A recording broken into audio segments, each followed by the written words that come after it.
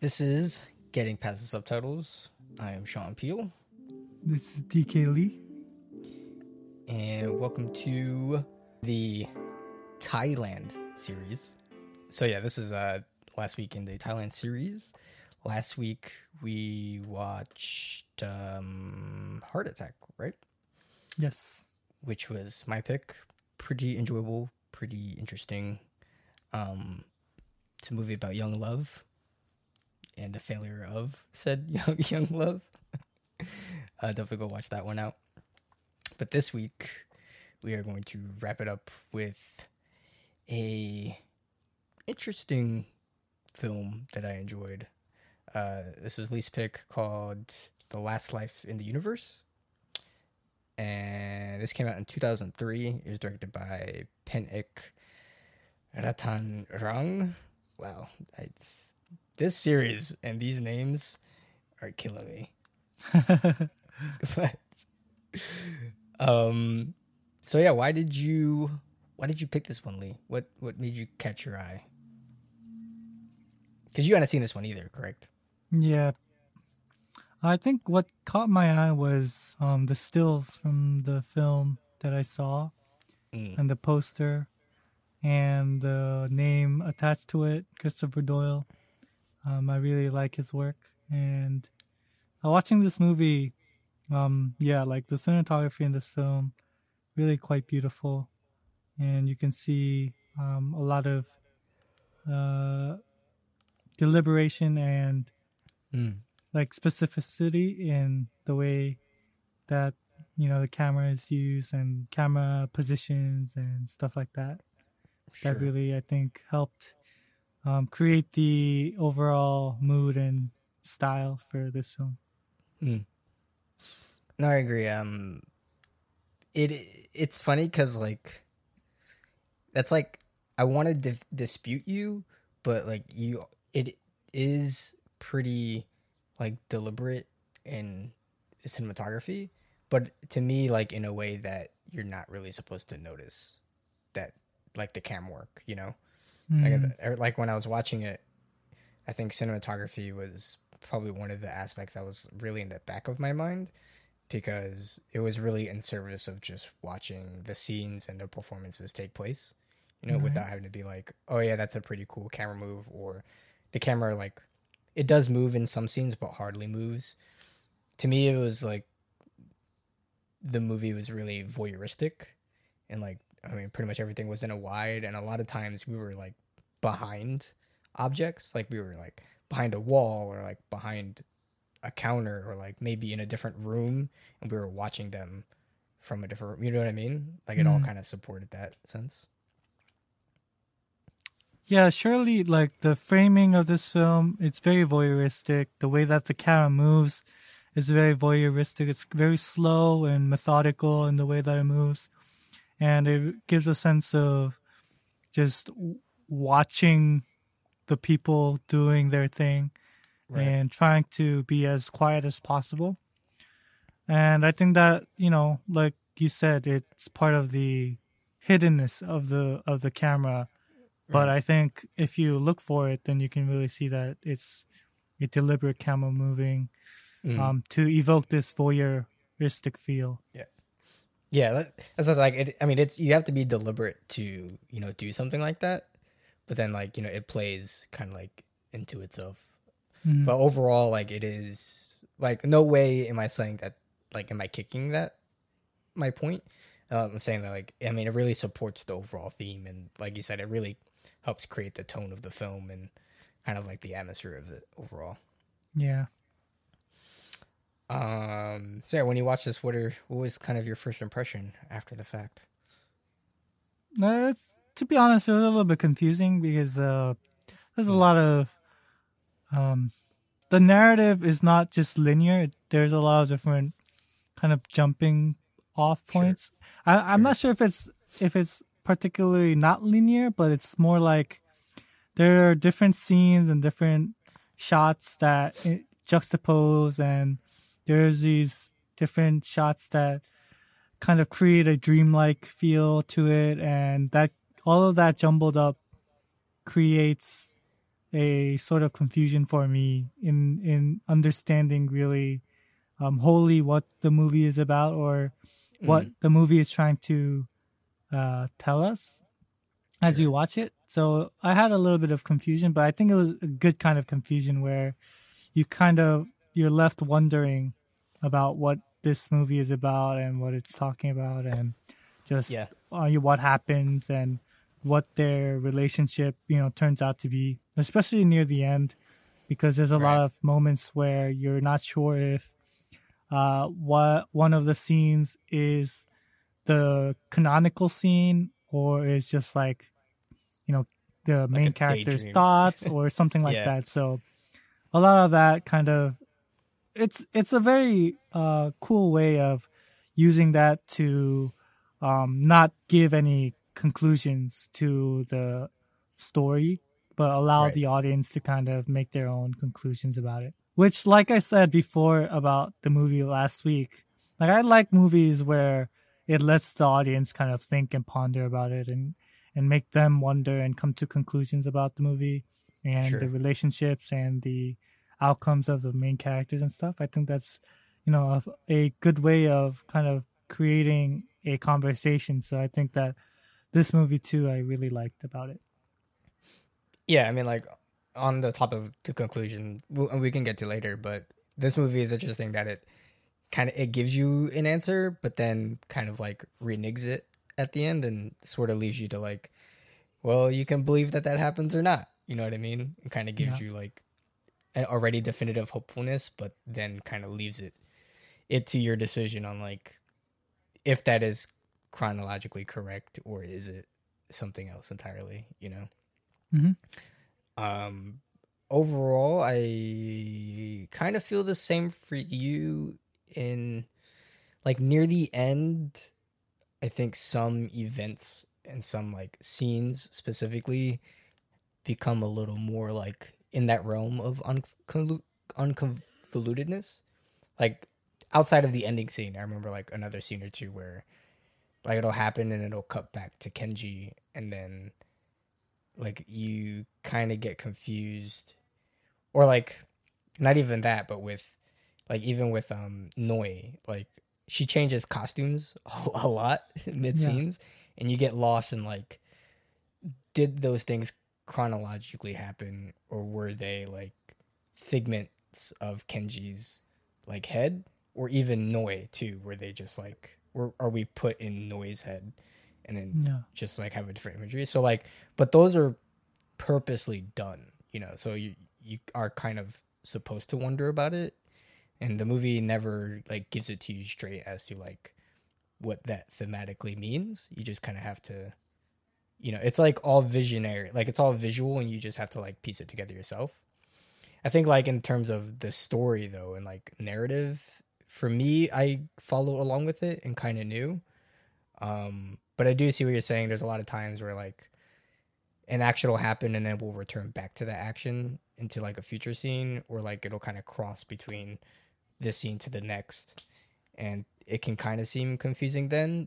But to me, like for example, when after the hospital scene and Kenji goes back to work and then Noi shows up with his bag because she's like, hey, you left this bag, and then they go to the elevator, and then like right before they go to the elevator it cuts back to the scene where the car accident happens with Noi's sister, Need, and then you kind of get like a little more context of like what happened in that scene, but it kind of adds like an emotional weight to Kenji and Noi like sitting in the elevator together. You know what I mean? Kind of like really strengthens like that scene more. But yeah. it tends, but like similar scenes kind of happen throughout as well. And like to that point, there are just like, for me, maybe what I had the most problem with is like, we're as like a viewer, you don't really know like what happens a lot. Like with Kenji and Noi, you don't know a lot about like their life outside of like what's happening in real time. So like a lot of what's that word? Like expositional stuff kind of happens. Like the whole Yakuza bit, I was like is so random to me because like it's sometimes I'm like, oh, is Kenji like part of the Yakuza, or is his brother Yakuza and he's just like living with him? And then you find out like he's actually a Yakuza, and then like the Yakuza come to like kill him as like a hit kind of thing. So like all that is like confusing to me as well. But that's because like that's like a narrative plot point that we're just never told up front, you know. But that feels like something that we should know. You know what I mean? I don't know. I mean, the narratively, it wasn't that confusing. It was just the fact that, like, what's happening between the relationship was a little bit confusing. Is what I'm trying to say. Like understanding exactly what is real life and what is almost like the dream-like scenes, and trying to piece that out and trying to understand like where exactly these two characters are at in terms of their relationship, and understanding whether or not, you know, they're on the same page or not. Sure. Yeah, I agree. Why don't you just give us the synopsis? Go ahead. So Kenji is a librarian in the Japan Foundation in Bangkok, and he lives in an apartment where he has like a crap ton of books, and he's very suicidal, and so he always tries to kill himself, but he's always interrupted by something. Like something happens, whether like somebody knocks on the door or like a phone rings, and every time he's about to like commit suicide, things like that happen. And you know, Kenji has a older brother who comes to his house, and his name is Yukio, and he is a yakuza, and he escaped Japan because basically he had sex with the daughter of his employer, and he is running away from him because, you know, he's in trouble. And so Yukio's friend, Takashi, tells him that if I were the employer, I would go and kill him. But Yukio is like, nah, that's never going to happen. And he's just like chilling in Bangkok. Yeah. And Yukio goes to this club, and there are like call girls and stuff like that there. And one of the girls' name is Nid. And she has a sister named Noi. And Noi is mad at Nid because Nid slept with Noi's boyfriend, John. And one day, he's like organizing the books, and he encounters Nid like looking at the books. And he like, it's just like a scene there. It's nothing really happens, but it's kind of a scene where he sees Nid and is kind of like looking at her. And Yukio basically always like brings presents and stuff into Kenji's house. And one day Kenji is like looking through, and he sees a teddy bear, and he looks inside the teddy bear and sees a pistol. And while Yukio is in Kenji's house, he brings his friend Takashi, but Takashi is also employed by Yukio's former employer, and has a hit on Yukio because of what he did to the daughter. And so basically Takashi kills Yukio, and Kenji starts hearing the gunshots, and he goes out to the living room and sees that Yukio is killed by Takashi. And at that moment, Kenji, with the gun that he found in the teddy bear, he kills Yukio's friend Takashi. And there's two dead bodies now in the house. And basically he cleans it up, and he hides them in the house. After that, Kenji is like walking near a bridge, and he's about to kill himself. And that's when Noi and Nid are like driving past, and they're having an argument because of what happened with John, and how Nid basically slept with John, and Noi is mad about it. And Noi tells Nid to get out of the car and just walk. And while Nid is walking, she sees Kenji about to jump off the bridge, and she's looking at him. And while she's distracted, a car hits Nid, and she dies from getting hit by the car. And after that, because Kenji and Noi, they both lost siblings, they kind of have this weird relationship where Noi goes and, you know, talks to Kenji and tells him, you know, you left your belongings at the hospital, because they both went together to the hospital because Mm. he was there at the scene, and he was kind of at fault because she was looking at him, I guess. And so Noi brings back Kenji's stuff, and at that moment, they kind of start to build a relationship. Like they go out and eat dinner and stuff. And because of the corpse in Kenji's house, he doesn't want to go back to his own house. And weirdly enough, he's like, "Hey, can I go chill at your house?" And Noi is just like, "Okay, yeah, come." And so like No big deal. he starts like hanging out in her house and never wants to go back to his house, so she lets him stay longer and longer. Mm. And Noi's house is like a big mess, so Kenji decides to like clean the house and wash dishes and stuff like that. Super OCD. Yeah, and as like the film progresses, like their relationship becomes more and more, they become friends and they kind of get closer and closer, but there's always this weird almost dreamlike or almost like magic like moments where like the house like cleans itself, or like Noi turns into like she's like wearing different clothes all of a sudden, and it like it's all to kind of portray a different kind of angle to their relationship and understanding what their relationship is like. And so they start to have this really weird, like almost romantic, but kind of just like friendship like relationship. Sure. And while that's going on, John, Noi's, boyfriend, quote unquote boyfriend, he keeps calling, and Noi gets angry at him because she doesn't want to talk to him. And she decides that she wants to leave Bangkok and go to Japan, as she was like learning Japanese and stuff like that. And she wants to leave Japan. Yeah. And while that's happening, one day John comes into Noi's house and begins to beat her up. And Kenji basically drives him away.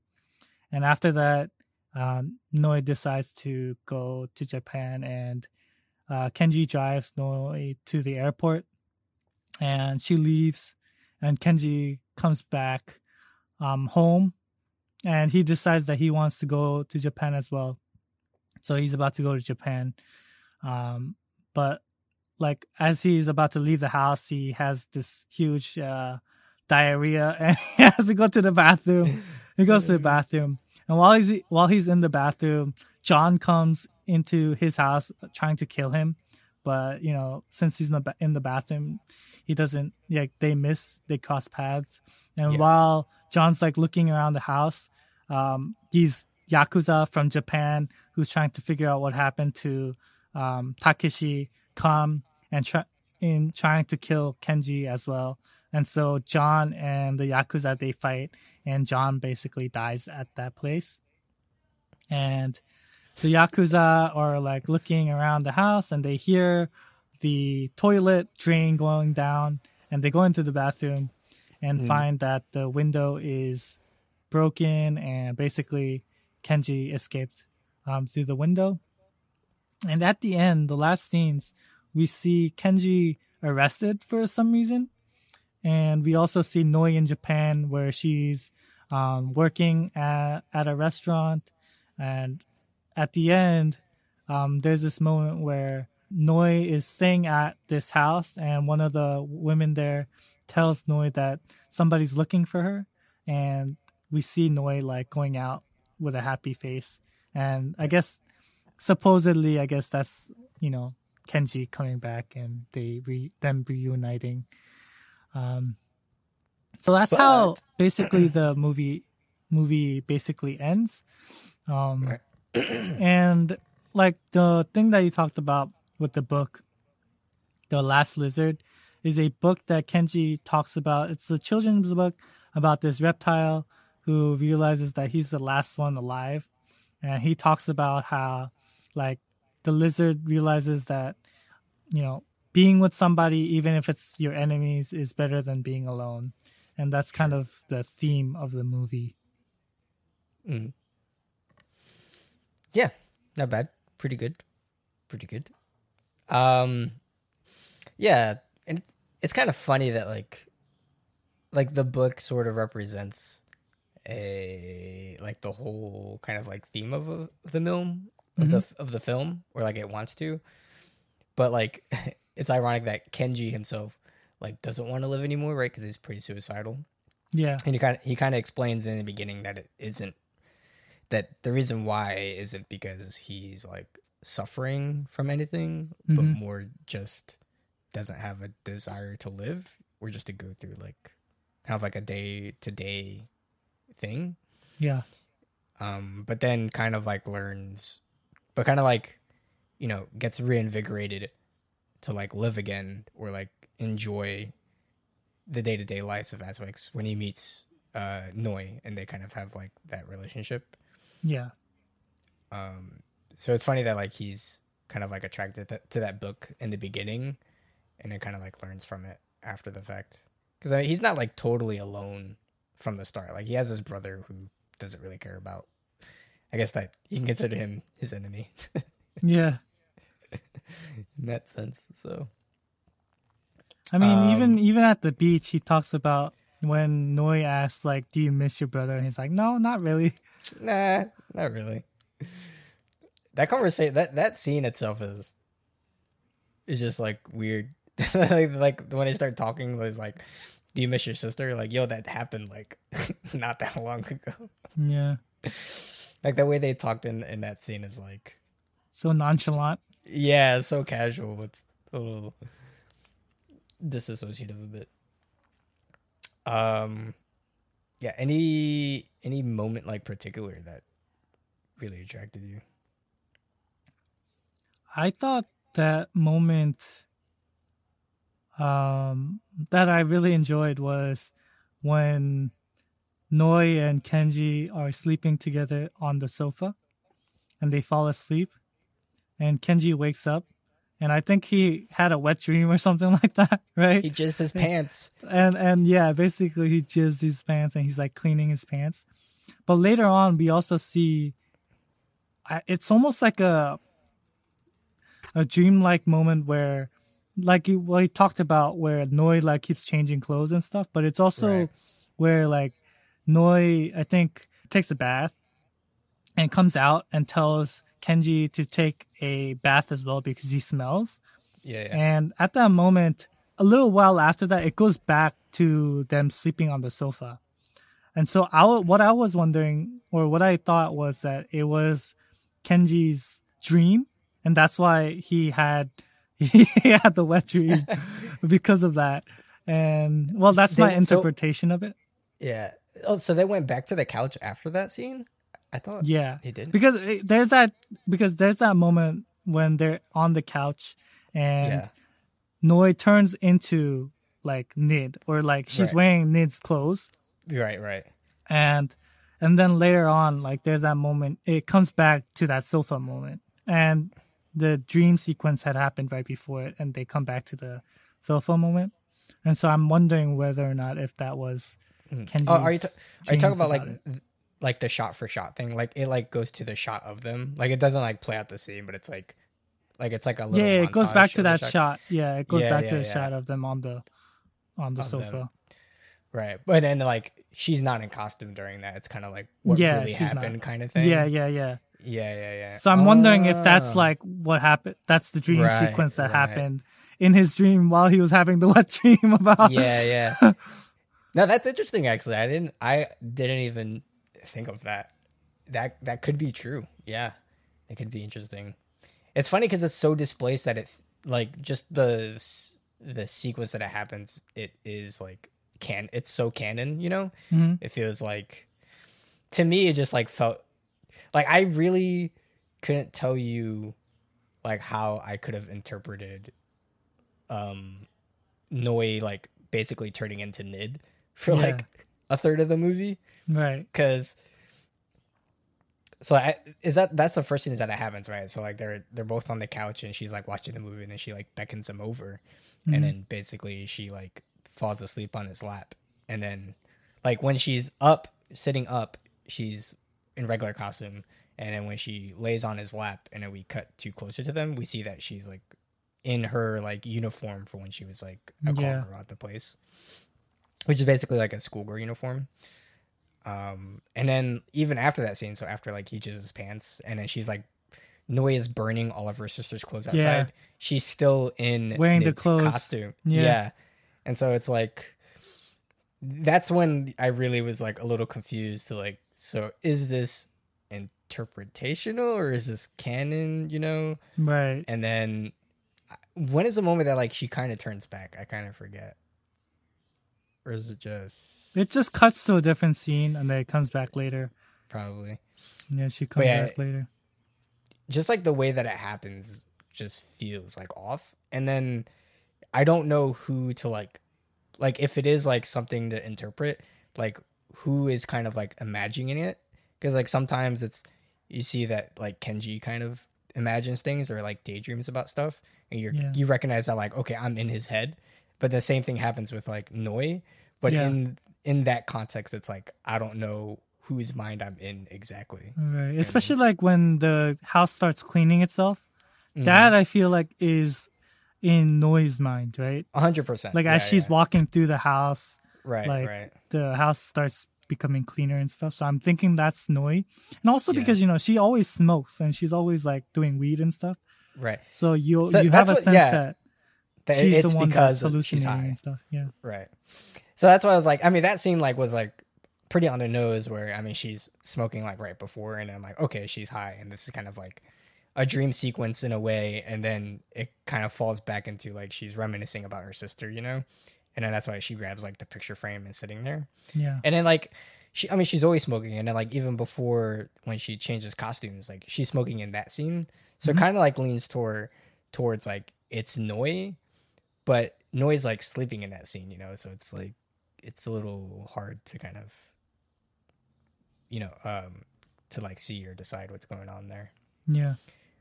But overall, like interesting nonetheless. Like I'm not saying that it's a bad thing towards the film, but an interesting choice that, you know, like it's definitely up for interpretation each and every way, but it's I don't know, it's like it's a question.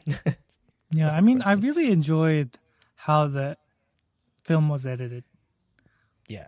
Because it really made it more engaging. I feel like if it was just straightforward, there's not really much there narratively for it to really pull the weight. But I think the editing and the mood and the style and the dreamlike elements of the film really made it intriguing. Yeah. And the music too. Yeah, I agree. It's definitely, all those things are the backbone of the film, 100%. I really like the soundtrack, actually. It's Same.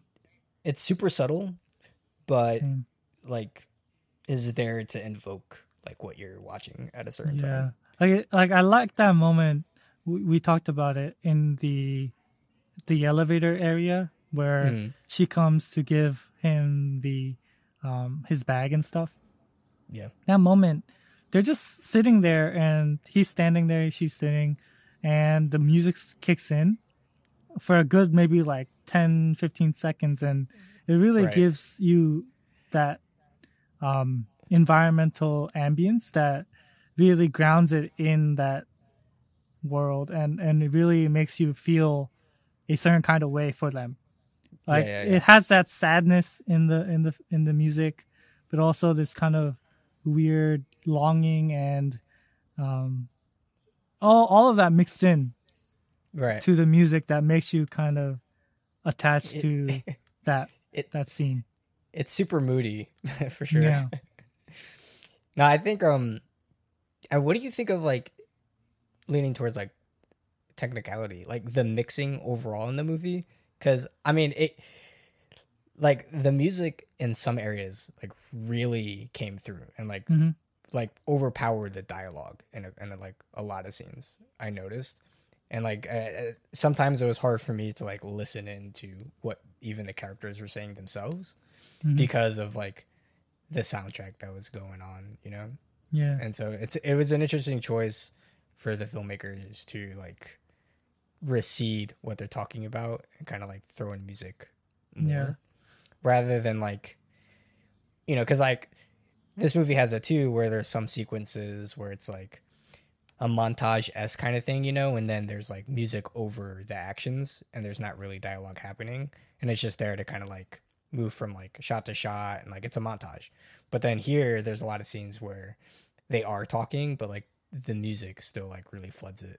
Like when they're Yeah. driving like near the end to the airport, like the music comes through so loud, and then there's like Yeah. these voiceover dialogues between them. They're like super like light and like sounds very so like really distanced too. I liked it. I think it adds to the overall ambience of it and the Right. style and the mood of it, because those dialogue is not necessarily meant to be important per se. Sure. Like it's not the focal point, but it's all of that added together that makes that moment, right? And Right. those added dialogue is more like the sprinkles on top of the cupcake kind of. Sure. And another moment that I really thought was interesting was when she puts on that tape of the Japanese Yeah. learning the Japanese For like that tape Thai. cassette, Yeah. and it It was goes like there through. forever. Yeah, I was there for a long time. Like even when Kenji is like about to do the dishes and stuff like that, all of Yeah. that, he's like constantly there, and that through line is there. And I thought that was really interesting. Mm. I don't know exactly what to make of it, but I think it's really, I don't know, it's really well placed. And a lot of the different like musical and audio Yeah. like parts of the film, I really thought was very well done. It provokes a certain kind of imagery and a certain kind of mood Yeah. that is very attractive for some reason. Mm. I mean, I think if there's one thing that we can agree on is that like as quote unquote like boring or like as like narratively empty the movie is, like it is consistent through like the tone and the mood that Mm, and the atmosphere that you're watching it all the time. And like it's not just like it's not one aspect alone that is able to do that. It's kind of like the collection of a lot of things in the movie that help maintain that consistent tone throughout. mm, And I think that like in that scene when she puts on the tape and then like literally for that entire scene, even after she's gone, like Kenji's alone, like you said, like you still hear like the translations and like that record tape still happening in the background. To me, like it is like a filler where like, oh yeah, we don't need music in this scene to like, invoke the mood, but mm. instead we just have this tape that like constantly plays throughout. That Yeah, kind that's of like keeps connecting all the scenes together. right. It keeps it like connected, like you said, like really seams it through. And like somehow weirdly grounded, like, in that kind of world. Yeah. And then like it kind of like has a little tie-in at the end because remember like at the end of that scene, like the last translation is like "welcome home" or something like that. It's like the Japanese phrase like "I am home" or like "welcome home," and then like the Thai translation, and Hmm. then like it cuts to like a whole separate, um, a whole separate scene entirely. Yeah. So it kind of does it smartly and with the sense of a purpose too. Like it isn't there to just be there. You know what I mean? I think for me, my scene is probably like the little segment when so like they're starting to get closer, Kenji and Noi, and Noi invites him to like go out, and then they end up going to like some outside like arcade slash bar, Yeah. and it's basically like them kind of having a good time. I Hmm. really like that scene just because it's different from what we saw up to that point. It's like a change of setting finally, Right. and just like an interesting setting too. Like nowhere have I seen like a Dance Dance Revolution like station like in an outside tent. Like it's like an outdoor like boys and girls club kind of Hmm. thing. And then it goes to like them drinking at the bar, and then like another old man is trying to speak Japanese to Kenji. Yeah. And so it's just like that whole like scene and the vibe to it was really nice to see. It's like a Mm. nice change of pace and a much more uplifting tone than what we've seen the entire way through. Yeah. I really liked the ending shot of when Noi is sitting in the airport I thought it was a nice touch when you see the screen next to her, and the ending credits are rolling on the screen. I thought that was a little nice touch. There's so many like things in this movie that are like ironic, or just like so silly. There's that. Did you catch the Itchy the Killer poster? Yeah. He was in the library, which is the actor Kenji Asano. Yeah. Tarunobu Asano. I think that was his last role before that movie because he was in Itchy the Killer. And there's a cameo by Takashi Miike. He's the Yakuza boss that flies down. So it was like, It was very much like, that's such a consistent thing in this series, like with Ombak, where they have the cameos. like you know, like they're the little throwing Easter eggs. And then they end up getting the support by the smokers. So I think that I'm going to take notes on that. Like if you really want them, call them out on your movie. Get their attention. Yeah, I mean, anything else to add? Anything? Trying to think.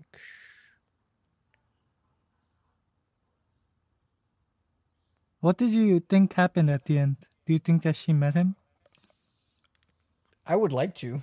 Or do you think that it's also another almost dreamlike sequence? Right. Because we see Kenji arrested. Yeah. And also we see Noi in the house. Well, like I mean, you know for a fact that Noi goes to Japan because like in that timeline per se, like we know that she's at the airport and she's about to leave. So skipping forward in time, like okay, obviously she's in Osaka. So like in that sense, I believe it. But like the question is like, does she meet him? Kenji? You're right. Does Kenji even like leave Thailand? Like, does he actually get out of prison or wherever he ends up, or does he go free? You know, like that's not concrete, like my interpretation was like a lot of time passed.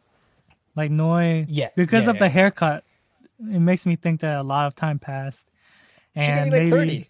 Yeah, exactly. Maybe he was arrested. He even went to jail for some time. And then finally he came back to see her. That's my interpretation of it. But yeah, I mean, like the very last shot we cut back to him in the interrogation room. Like, even if you like read into him, like he's looking up, like he's daydreaming, like, you know, it perfectly invokes that it is all in his head, you know, or like it's a wishful thinking on his behalf. Yeah. And not that it's an actual event in the future. So if you think about it that way, maybe it never happened. It was just what he hoped. Right. But what did you think about the fact that, you know, in the middle of the film when he's about to, you know, he takes a whiff of the smoke. Yeah. And he's like, oh, he can't smoke it. But at the end of the film, he's like perfectly fine at smoking. See, you know what? That's when I was like there and I was like, was it all a lie? Like, yeah, exactly. Because he is a Yakuza too. You know that, right? Right, yeah. Because, you know, when he comes out of the bath, you see his back and he's all tattooed up as well. So it implies that he was part of the Yakuza as well. Right. And which, like, that's something that I kind of knew from the beginning. Yeah. Yeah, I'm sure that he's also Yakuza, just like. But it's confirmed when you see that moment. Right.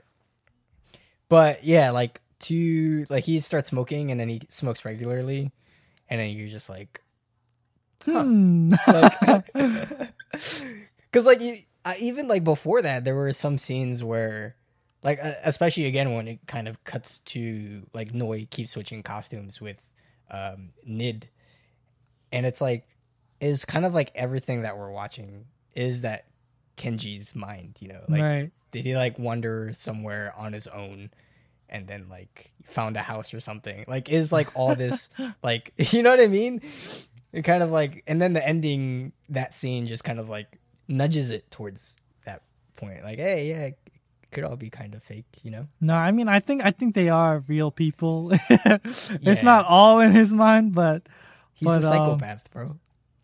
Definitely, some of the things make you wonder whether or not it is actually real or just in his mind. I mean, like this is all purposeful. Like this is all like what the film wants you to kind of discuss and have a talk about. Like there Yeah. is a huge level of surrealism throughout the film. You know, And I'm sure, like when they pan through the different items that are on the table right? at the end, like, the knife is there and all the different items that are there. Like, I was like, how did he have those in I his wonder if pockets? there's a clue there that tells Uh, us whether or not, it's real or not. But I just haven't gone to that yet, up to that point I, yet. But I like made a mental note to look through, like go back and like see it again to like notice something because I didn't know if like I think the biggest takeaway would be like if the ashtray was in his like if he had the the portable ashtray, pendant, yeah. like yeah, it would have all been fake, you know, Mm. but probably not. But where did he get two guns from? Is my question.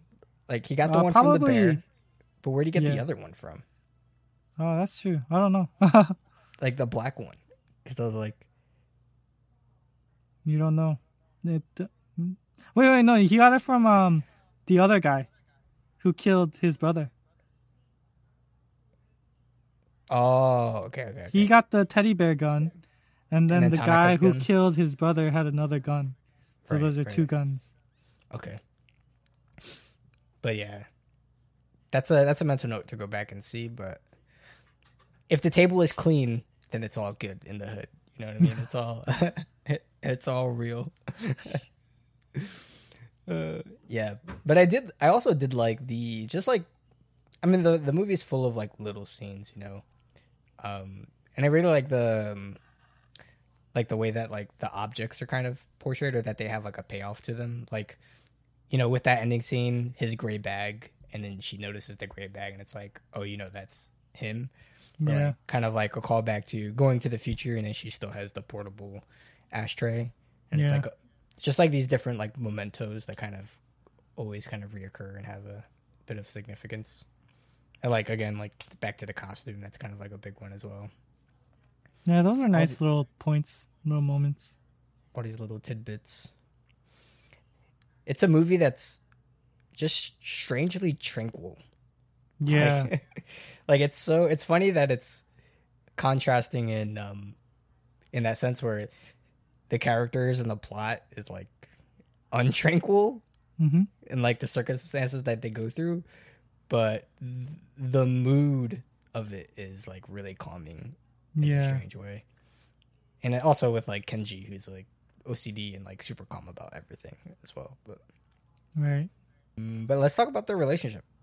What are some points you have about Kenji and Noi? They really have a weird relationship for sure. But I think the dynamic between them was pretty interesting and kind of intriguing. Just seeing how he's very methodical and kind of very OCD about everything, and she's very, I don't care about anything and just whatever about everything. Right. And having those two come together in a way where they can be mutual friends Mm-hmm. and come to understand each other a little bit through the loss that they have, and also Right. just coming together to want something from each other, I guess, Sure. maybe implicitly. I thought that it was interesting and that the dynamic was very well done. Yeah. Yeah, I think like the reason that they are together or like they're constantly together is, you know, simply that they don't want to be alone in a way, right? Mm-hmm. I mean, especially for Noi, who just lost her sister, so she's kind of like pushing and pulls Kenji throughout the film, you know, before Yeah. she gradually kind of lets him in and they kind of grow closer in that sense. And then in Kenji's like, you know, he's suicidal by nature, but he also doesn't want to be alone or wants to like be close with Noi because, I mean, she's like the only quote unquote friend that he has, or like somebody that's not like, you know, his brother's kind of an asshole and in that sense, you know, like not a negative aspect in his life per se. But no, I think it's super interesting that characteristically wise, they're polar opposites. Like I said, he's like super OCD. He's like super OCD about everything. The way that I see it is like he's a really confined person, and then Noi's a really open person.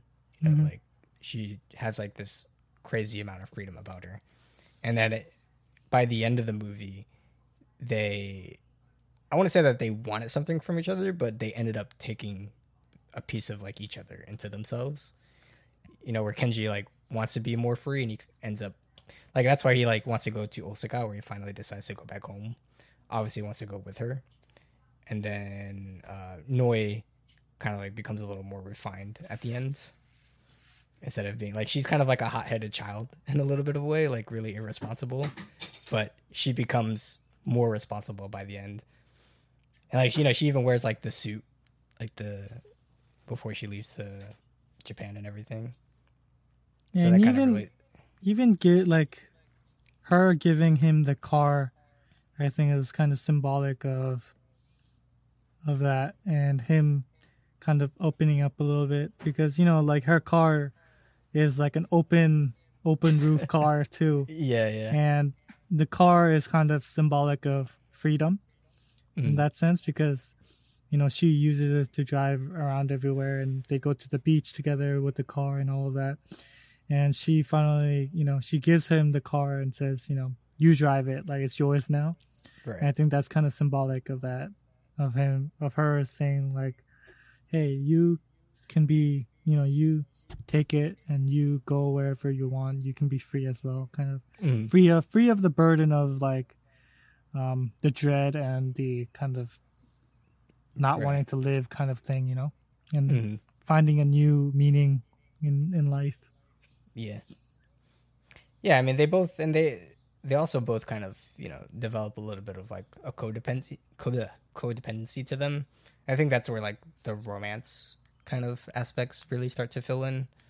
I mean, by the end, she's gonna go to Japan with or without him, Mhm. but he kind of wants to chase after her. And then all that's kind of like supported at the very end, where she's like really excited to see him again once he like visits her apartment in Osaka or wherever, if that's Yeah. real or not, if any of that actually happens. The last point I want to make is I really like movies like this in the sense that they're like cross country, cross foreign films, right? So this is a Thailand production film with a Thai director, but with like lots of Japanese actors and basically more Japanese than even Thai, I would say. Probably like 60-40 maybe. And I also find it interesting that like it's always English that it becomes the default language between two people, you know? Yeah. It's like, oh, you can't speak Thai and I can't speak Japanese, but we can both speak English. um, that's always interesting to see. But yeah, I really like movies that have this aspect that kind of cross between because it feels like new in a way, and it's always like Mhm. refreshing. But there's like so much that you can like do with that, like taking two foreign people and exploring like just a movie or exploring like a relationship between them. It always what I found is that it always falls back into like it becomes like a story or like explores themes of like human nature, like it Yeah. doesn't like it never falls, if you're watching a Korean film or Japanese film or American film or whatever, like that's specifically that, like we talk about, we see a display of like how they handle relationships and like the social interactions between them, and that my interest in foreign films is like watching how like that culture and how they socially play out in a movie. But here it's like a double negative in the sense that you can't really do that because now you have like someone who's Thai and someone who's Japanese, and so it kind of falls down into like just two people trying to connect with each other, Yeah. and like a central theme of this movie at the end of the day is like humans want to connect with other humans. You know what I mean? Like despite having different languages or coming from different backgrounds or anything like that, there's always like a common ground and unique and different odd relationships that even can happen out of that. So it's like there's just so much room to do with like doing it this way. So it's always a like a type of movie that I'm always looking for. We're gonna do a series on it one day, Lee. Like I said, maybe not that for the next one, but I'll find a few. What is our next one? What is our next series? Well, more convolutedness with time. Yep. We're going to do some time travel stuff. So, joke's on you, Lee. Going to get you more confused. Yeah, it's going to be on the theme of time travel. So, anything in that regard. The ones that I picked are both... No, I take that back. One is like a time travel romance, and the other one's time travel dramedy, I guess, but more comedy than drama. And then yours, you've never even seen before, 'cause neither have I, right? Yeah. So they are The Girl Who Leapt Through Time. It's a Japanese film. What year did that come out in? Yeah, no, 2010. Girl Who Leapt Through Time. We're not doing the original anime. We're actually going to do the live action one. So go ahead and hate on us if you want. But it's actually kind of good if memory serves me right. And I hope it does. We're also doing Heaven Soldier and Ditto. Both are Korean, South Korean. Yes. Yeah. Yep. And then the last one is My Tomorrow Your Yesterday, which is also Japanese. I think that one's 16 or maybe 15. I think it's 2016. Probably 2016. And that is the romance time travel one. Yeah. Which I've seen both of mine. I've only seen them once, and it's been like a while, so I really don't like remember much. I remember like My Tomorrow Yesterday being like not amazing, but like good enough. But it is a little convoluted if I remember of like how the time travel mechanics work. I remember like the only thing I remember is like a specific scene where they're like drawing like because they're in school and she's like drawing like on the chalkboard like how it works, and then like me sitting on my screen like what like yeah, I don't get it. Yeah, I watched it too, and I thought it was pretty good. But nothing crazy. But yeah like good enough. Like I said, it's nothing crazy but fine. And then Heaven Soldier and Ditto. Haven't seen it before. It should be interesting. They're both older because Lee picked them. So don't expect anything before 2000 or after 2010 from him. But yeah, so we're gonna start with The Girl Who Leapt Through Time next week, and we'll see you there. Bye.